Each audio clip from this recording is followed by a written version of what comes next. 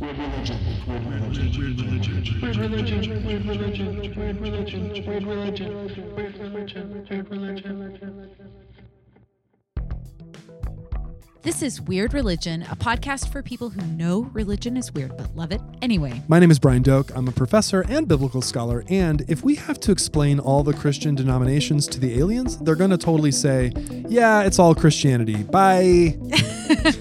My name is Leah Payne. I'm a historian, author, professor, and my favorite Baptist jokes are always about dancing. Oh, I know one right now. Okay. Today at the Weird Religion News Desk, we are talking about the scandalous 2021 meeting of the nation's largest Protestant denomination.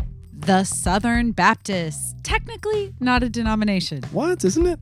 Well, sort of. Baptists get really particular about those kind of things. I'm already learning things. Join us. Join us.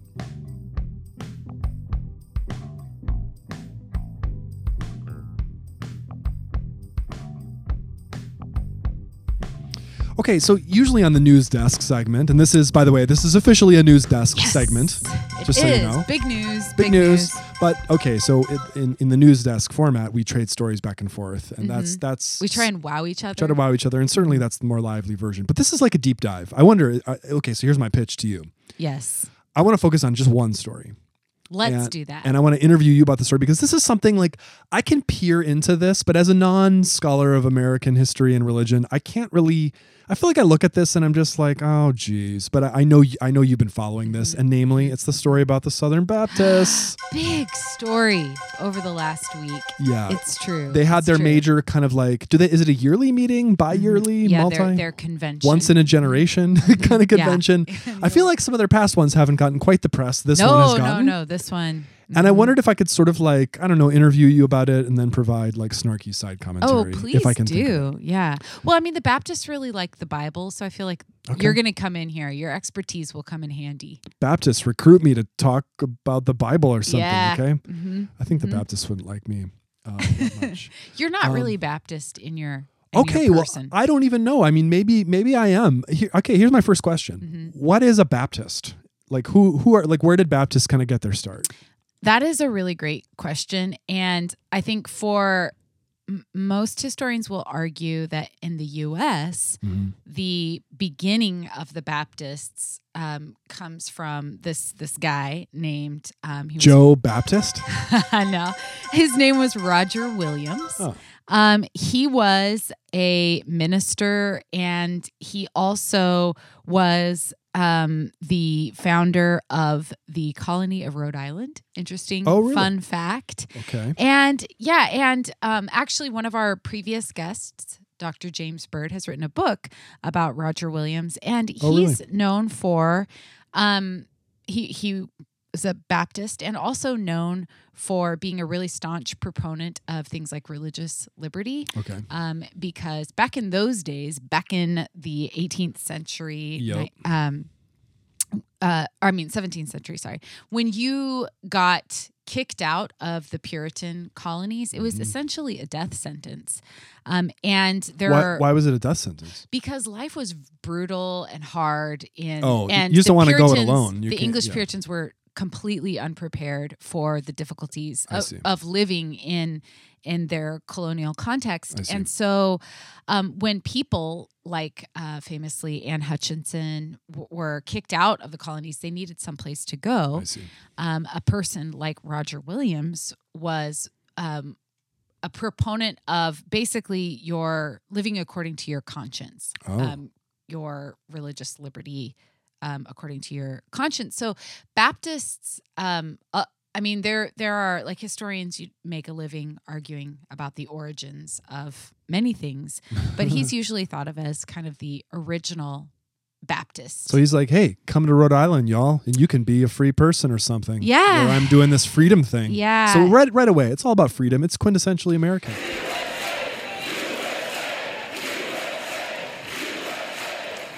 Yeah, his church that he started is called the First Baptist Church in America. Oh, and there are a lot of Baptist churches today are called First Baptist. Yeah, it's really funny. There's like First Baptist, Second Baptist. If you're in a really churched area. I've never heard of a Third Baptist.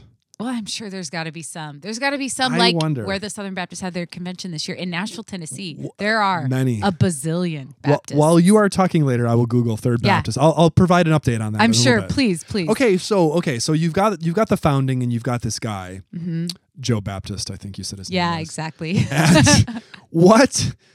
Where did this go in American history? Like, did they must have become a pretty big deal at some point? Like, how did that happen? Yeah, well, there's a really great historian, a guy named Doug Weaver, who has written a lot on the Baptists. He's at Baylor University, and Doug Weaver argues that Baptists eventually, like in the 20th century, became the ascent of the Baptists they became the major form of American Protestantism. Okay. But the interesting thing about the Baptists is that, and if you'll meet a Baptist, they can attest to this. There are a million different kinds of Baptists, almost as many as, I don't know, as people who say they're Baptists. So this emphasis on liberty and conscience has meant that Baptists have fractured a lot. Right. And there are a lot of different forms of American Protestantism. And that's in their DNA. Like, they're all about that. They like the freedom. So the idea is, hey, it's built in. Like, if you're gonna go join, the Rhode Island group for freedom, then maybe you're gonna want to do that in your own church even. Right. Yeah. So there's a lot of different forms of Baptists, and like many forms of Protestantism in the U.S., they're divided according to racial lines, according to social location, according to theological distinctions. There are many, many different reasons why people divide. The Southern Baptists that we're talking about this week, they divided in, or they became Southern Baptists in, I think it was 1845, in the years leading up to the Civil War, and their distinguishing factor was that they were white Baptists who were very against the abolition of slavery, located in the South. So why were they doing that? Right, yeah. Why were they doing that? Yeah. Well, there's a recent book called White Evangelical Racism by Anthea Butler, who explores why they were doing that. yeah, I highly recommend. But yeah, so the Southern Baptist Convention exists because they should have been like freedom. Well, you'd think. They a lot of other people. But okay, now when many people hear the word Baptist, they think conservatives. Mm-hmm. And so is this, were they always kind of like that? I mean, I know that a label like conservative maybe doesn't have a lot of trans-historical meaning, but in other words, flash forward, I have some sense that this debate that's going on now is about kind of like a conservative versus a progressive wing. Like, is that conservative, I don't know, like ethos or mentality or value system, do you think that that's like part of the DNA of what it means to be a Baptist? Was it... I see. Did it have to be that way? Well, there are a lot of really progressive Baptists out there, and there are. So the Southern Baptists are the largest Protestant denomination, or gathering, or conference, or convention, in the nation. So they have been the major one, but there are many, many. As I mentioned, there's lots of different kinds of Baptists, and some of those Baptists exist because, at least in the white Baptist world, some of those Baptists exist because they broke away from the Southern Baptists, from the other white Baptists. So I think I saw a reporter, and I got to find this tweet that basically said something like, this is not a liberal conservative divide. This is a conservative and very, very conservative divide in the Southern Baptists, because in the 80s and 90s, there's something called, I've heard it called the conservative takeover of the Southern Baptist Party, wherein Southern Baptists became almost universally aligned with the Republican Party, because prior to that, the most famous Southern Baptist was actually a Democrat, Jimmy Carter. Oh, I see. Who still to this day teaches Sunday school in a Baptist church.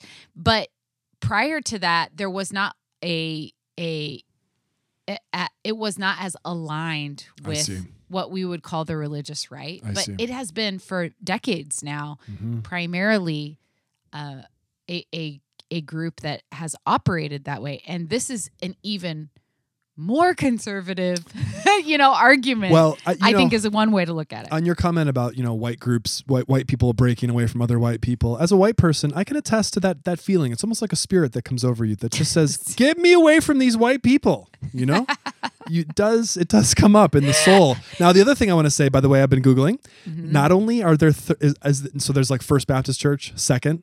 Is there a third? Oh, yes. Are there Fourth Baptists? How many? Does it go to sixth? What? Does it go to seventh? It does. Does it go to eighth? What? Correct. I didn't even try ninth. I can't even bring myself to do it. I just want to know, where are these places? Dallas, Texas. San Francisco was like a third or a fourth. New Orleans. They were all over the place. Some of them are about streets, though. Like I was getting hits when I did 8th Baptist Church. It was like 8th Street Baptist Church. On 8th Street, I wonder, is there like a 10th? I don't think so. But, I'm going to say, I guess we'll never know. It could be in very Baptist. I don't even want to look. Someplace in Georgia, maybe. Okay, here's what I want to ask you. And I mean, this requires, maybe less of the historian's hat and more of the interpreter's hat. What do Baptists, but also history, what do Baptists really believe and do? And I want to say both believe and do, because I know there's always a tendency to talk about belief in the American religious landscape. What do people say, believe, as opposed to what they actually do also. What do they believe and do that is special? The quintessential Baptist thing. What makes them special in the landscape of American religion, do you think? Oh, wow. Okay, so I should say that I'm not a specialist on Baptists, although, Doug Weaver, I have a friend, Eileen Campbell-Reed, Joao Chavez, Andrew C. Smith, and also James Bird. These people could give you a quick 5-person shout out list. Yeah. I was thinking about it because when you said we should talk about this, I was like, oh, who are the Baptists that I know? I know a lot of them. So other people could probably answer this with more nuance, but I think that one of the things that makes Baptist distinct is in the name itself. They emphasize what's called believers' baptism, which is like baptizing people when they're old enough to make a conscious decision to do that. It's specifically very important. It's very anti-infant baptism too. I bet a lot of Baptists hardcore, are and in that sense, wouldn't you say it's anti-Catholic? Very. But there are other groups that baptize infants as well. Some Protestants Episcopalians and Anglicans, right. Presbyterians do infant baptism. So it's really, it feels to me, just side comment, that it's really an anti-Catholic kind of thing. Like Baptists and Catholics, that's not a happy they're thing. typically kind of on opposite ends of a spectrum on a number of things. And so the act of being baptized, and also I think Baptists themselves would say that some of their hallmarks are things like religious liberty / religious freedom, emphasizing democracy. So traditionally, I don't know if I actually live streamed a lot of the Southern Baptist Convention because I was curious, because it's major news in my field, what's happening in the largest Protestant denomination. Anyone's going to be paying attention to that. And what's fascinating is they do something that we do not do at the Quaker Institution where you and I work. They vote on everything. It's a power thing. You got to vote. They vote, who's in charge? And it's fascinating to watch because we work in an institution where there's lots of consensus building. So, and that has its own quirks. But watching, they adhere to Robert's Rules of Order, which is fascinating to watch happening. So there's a lot of emphasis on the agency of the individual messenger in the Southern Baptist Convention. So when they get all together, they have these really complex rules for how they do it, but there's tons of voting that happens. So some have argued that Baptists are so thoroughly American, like you can't distinguish what it means to be a Baptist from this sort of Enlightenment model of personhood and democracy. I see. So it's really interesting to watch. Yep. The watch the inner workings of this particular crew. And Baptists are going to be into things that are also broadly considered evangelical practices, like conversion by praying a sinner's prayer. Come down to the altar and pray the prayer. Billy Graham was a Baptist, right? He was a Southern Baptist. Baptist. So I should have said, I probably misspoke. Jimmy Carter is probably not the most famous Southern Baptist. It's probably Billy Graham. We'll call it a tie. Right. They both had international name recognition.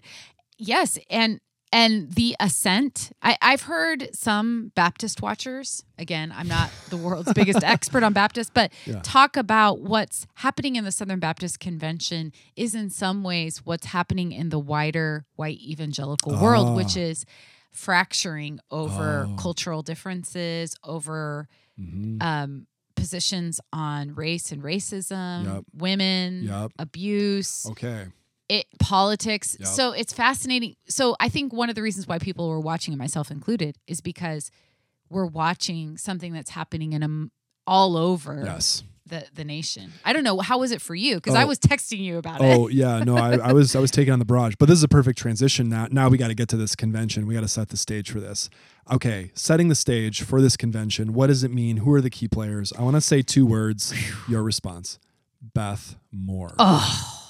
There were 2 more. Care to comment? 2 more. 2 more. Yes. Beth Moore and Russell Moore, 2 of the highest profile Southern Baptists. Okay, use these 2 as like foundational figures, kind of like the Adam and Eve, let's say, of the Garden of Eden, that is the SBC. What happened? They're not married, by the way. But. They aren't, and people often assume that. I've seen that on social media. Oh, that's funny. They joke about it, like your husband, Russell. But they certainly know each other. It's got to be a small world when you get into those upper echelons of leadership. When you're up that high, very few friends. Yeah, so Beth Moore is one of the most well-known Christian Bible teacher types, and she recently stepped down from her role as a Southern Baptist. For a while, she quit. Probably everybody's favorite Southern Baptist. She no longer considers herself Southern Baptist. Now you know how I recognize that name, just being in various churches throughout the years. You would often see maybe sitting on a table somewhere, or your church's book section or library. You would see kind of like Bible studies books by Beth Moore. Oh, yes. But in fact, they were a very particular kind of Bible study, though.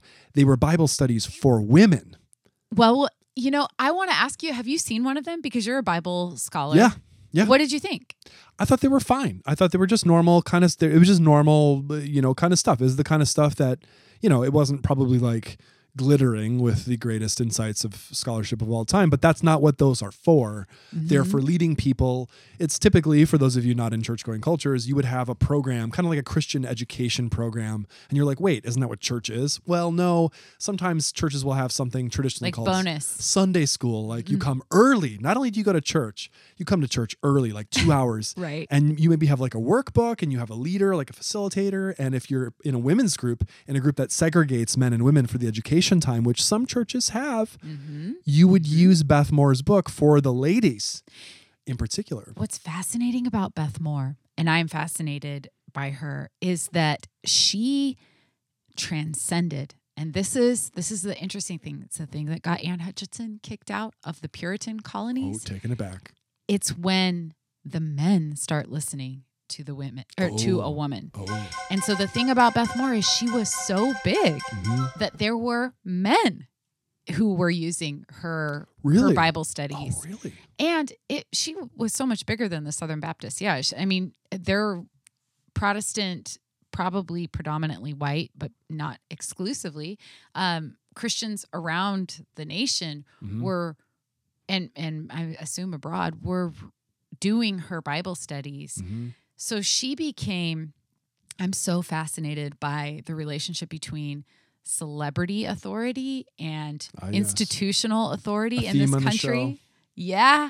And so her celebrity made her a major figure in the Southern Baptist Convention, even though she could not be a pastor. And why would she not be able to be a pastor? They do not ordain women. Okay, so this is a big deal, like with the Baptists and the gender thing. It's like you can only be a pastor.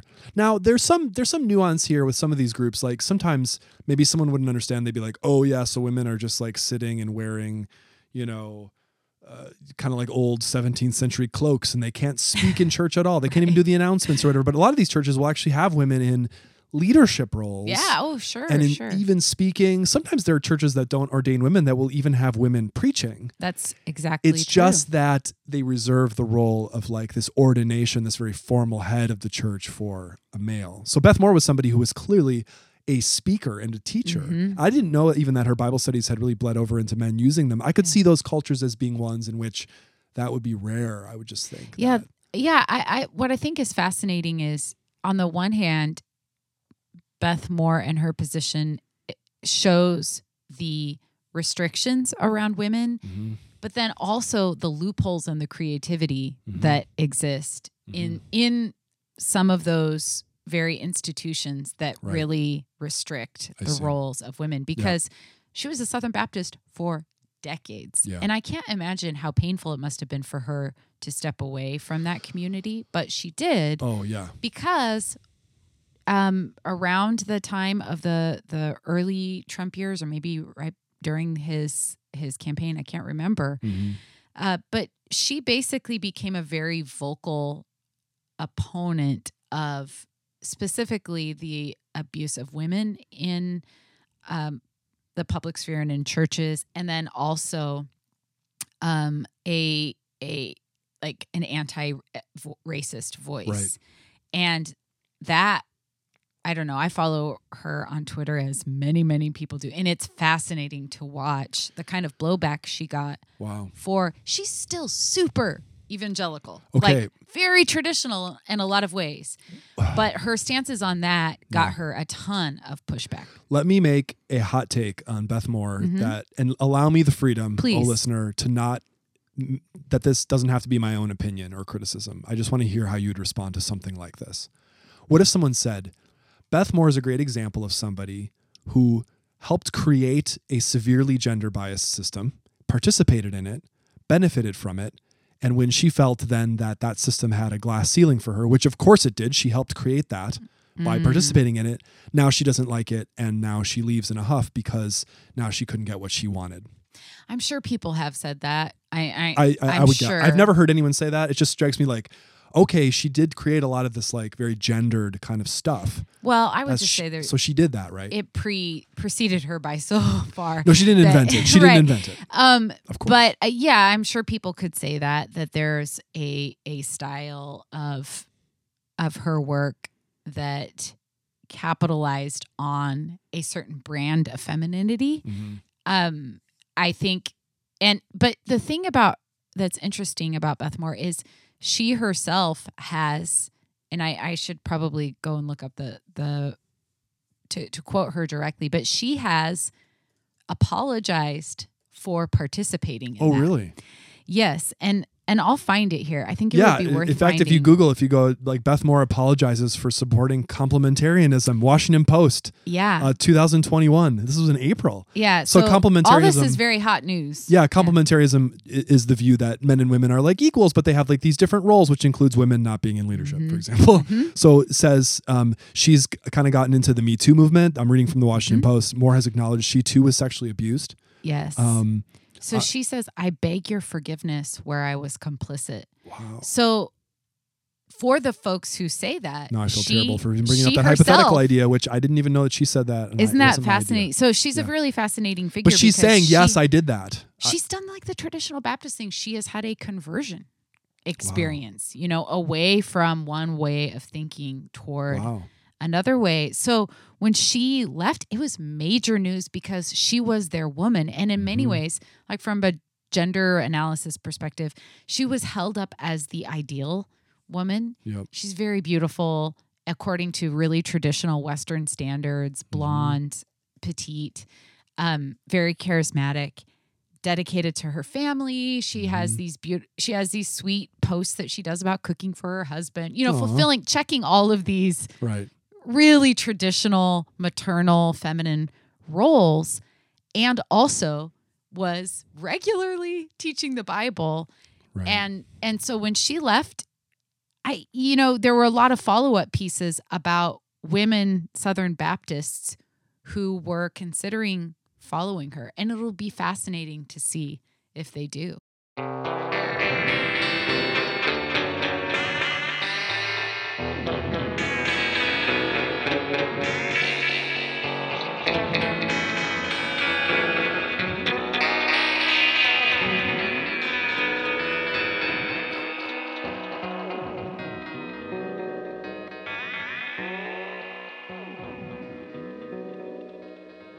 Okay, now I'm going down a Google rabbit hole on Beth Moore. I'm looking at a wall for I mean, there's just so much associated with her, leaked audio and this and that and 5 sins Beth Moore is guilty of. And she's taking on the patriarchy. Her departure could hurt Southern Baptists. God uses your mistakes. Beth Moore apologizes. Beth Moore, me too. You know, just like, there's so much. I'm suddenly there. like wondering, like, what is it like to be Beth Moore? Okay, but what about this other Moore, Russell Moore? Russell Moore.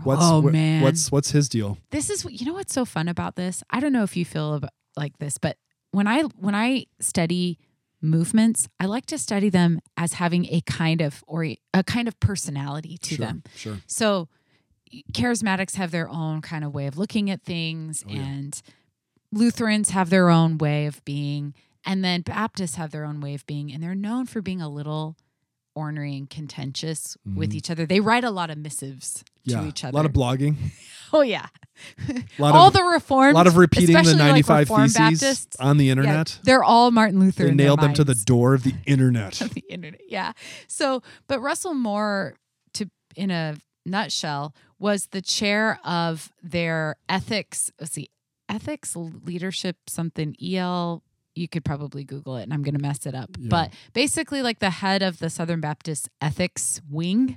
And he was a staunch opponent of Donald Trump for ultra-traditional conservative Baptist-y reasons. Ethics and Religious Liberty Commission. Ethics and Religious Liberty. There it is again. Mm-hmm. Yeah. So he was he led that for a long time. He very recently, just like in the last several days, stepped down from that and also no longer goes to a Southern Baptist church and wrote this letter to the Southern Baptist Executive Leadership Committee, I think is what it's called. Mm-hmm. And somebody leaked it. Leaked letters. And he made a really bombshell comments. I read a lot of the letter. It's really long. And very well written. It is. Some of it seems like he's saying, look, I'm leaving you guys. It's not because of Trump. It's not. That's what he said. That was the most fascinating thing. Although people probably want him to leave because of his Trump resistance. I'm sure they weren't super He says it's because, well, tell us, why does he say he's leaving? In 2 words, sexism, racism. And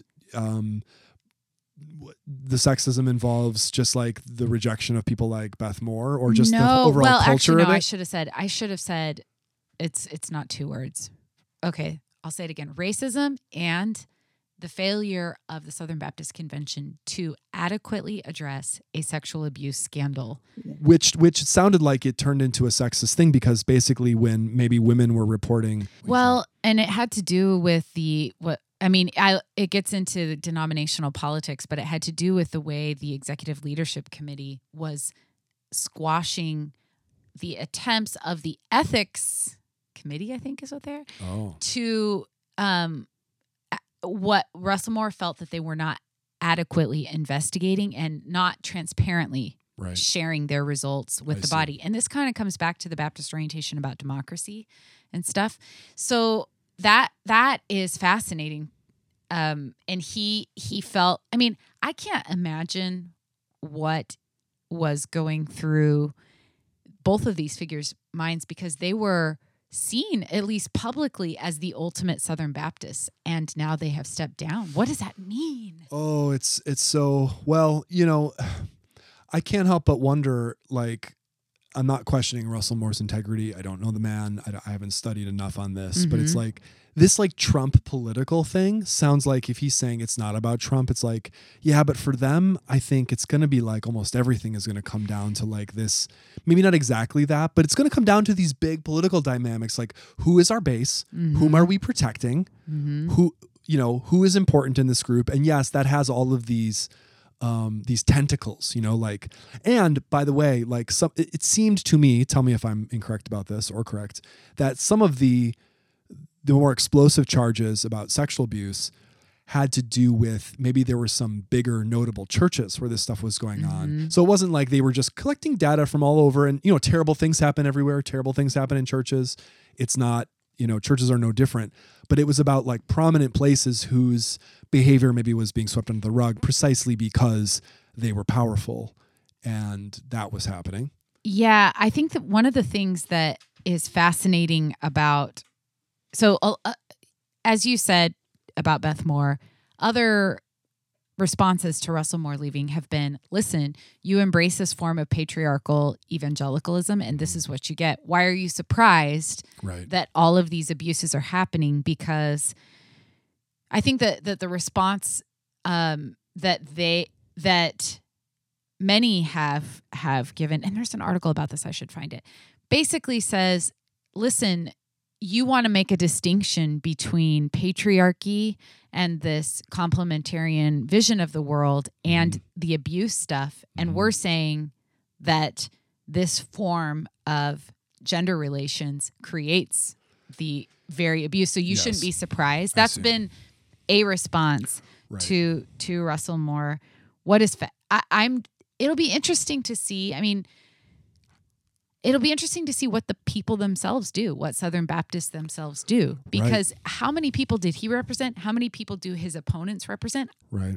I don't think anyone's actually sure. Okay, so this takes us to the stunning culmination. Very recently, there were, as you mentioned, some votes. There was voting, and I'm reading from the New York Times here.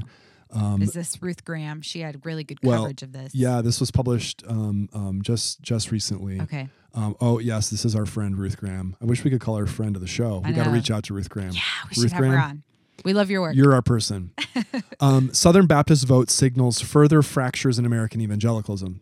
I'm just reading from the headline and the subheadline. The establishment narrowly headed off a takeover attempt by a hard right movement. Some backers of the losing candidate are now considering leaving altogether. So what did they exactly vote on? Like what was the vote about? Who lost, who won, and what's the upshot of it? Oh, that vote, the vote that she is talking about in that article is, I think, that when they elected their next leader. So there were two candidates. One was seen as a moderate, but Litton was the moderate. Yeah, and we should say a very conservative person who, in this case, because the other end of the spectrum is so far. I've got a quote from Mr. Litton. Oh, quote, please. I'm a conservative, but I'm not angry about it, unquote. Right. Okay, that's fun. Yeah, that's that him? Probably, I think that probably sums up the vibe that he puts out. And the other candidate, Mike Stone, was a very hard right. I don't know his public voice that well, but probably very into Christian nationalism, traditional fundamentalist ideas about the scripture and the world. And so the headline, I think, says it well, which is this probably signals a further fracturing of an already fractious form of American religion, right? Which is evangelicalism, because it's like a really conservative white denomination is now fighting about how much more conservative it should be. And you know what I'm interested in? 'Cause I want to hear this as a Bible scholar. To ask your thoughts. I'm always interested in the role that holiness plays in a community. So there are the people who say we ought to stay together and work it out, and then there are the people who say we can't be around this. We need to leave. Right. And two opposing. Yeah. What do you think? Forces. I mean, comment on that as a Bible scholar. Well, you know, my mind immediately goes to the Exodus story and in the wilderness. And this is a moment when God's need for holiness is on display big time, because of the 600,000 plus people, traditionally counted at least, who come out of the Exodus, exactly 100% of them are, I should say like 99.9% are killed in the wilderness, or really all of them. I mean, Joshua and Caleb are these who are allowed to go in, but I can't remember whether they're born, whether they're first generation or second, but it's holiness. I'm not going to be around these people, but it's kind of like another generation gets to go in, and at times, God is going to wipe out the whole group, but then he's just going to be like, well, I'm not going to wipe you all out because Moses intervened, but I wanted to. And so even right there in the deity, you see played out from the very origin story of Israel, this very thing that you point out. And yeah, you could read that dynamic that you point out, which is like that right there is that you can see that dynamic in families, in relationships. You could analyze your life on that basis. Think about your own life on those two lines. Like, how much do I need to be away from other people because they're not reflecting my values, or I don't want to be tainted by association with them on the one hand, and then how much am I willing to just like stay around stuff that maybe defiles me and just work it out? And yes, it might hurt me, but I'm getting a benefit out of it too. That's a serious thing to think about, just psychologically, right? Yeah. One of the things that I've been thinking about is there are 2 books in my field that have argued that the organizing principle of evangelicalism is a form of values. So Kristen Kobes-Dumais wrote a book called Jesus and John Wayne that argues that one of the central organizing principles around a certain branch of evangelicalism is a militant form of masculinity. So it's not necessarily theological unless you count that as theological, but it's this value of a certain form of masculinity. And Thea Butler has argued in White Evangelical Racism, well, it's in the title, that racism is the thing that has held these groups together.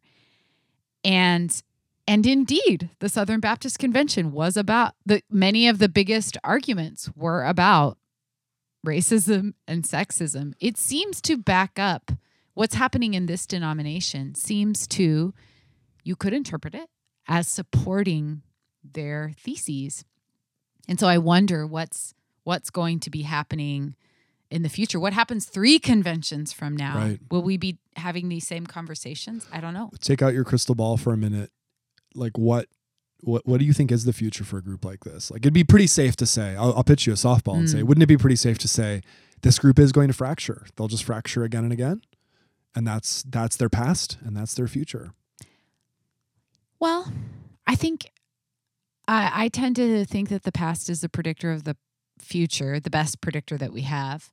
And yes, I would say that there will just be new forms. I have friends who were raised Southern Baptist, but then became this other form of Baptist called cooperative Baptists, who are sounds kind of nice. Yeah, most of whom come from this Southern Baptist tradition, but formed new forms of baptisms. I don't know. that formed new forms of being Baptist because they were either disfellowshipped or they took themselves out of the Southern Baptist Convention. So we already know it's happened in the past. I would not be surprised at all if there are congregations that break away as a result of this election, or if they are, or if we see like new forms emerge down the road, because it's kind of in their nature. We know one thing about nature. It's just going to have its way. That's ominous. Right? Hey, thanks for listening, weirdos. Keep it weird, everyone. 24/7, 365. Every day for extras on subjects covered in this episode and other related jokes. Don't forget to follow us on the socials and visit our website, weirdreligion.com. We're doing our own production these days with some musical stylings by our very own Brian Doak, but our official theme music is still by Cassie Blum. And our album artwork is by John Williams. When you podcast with us. That's everything.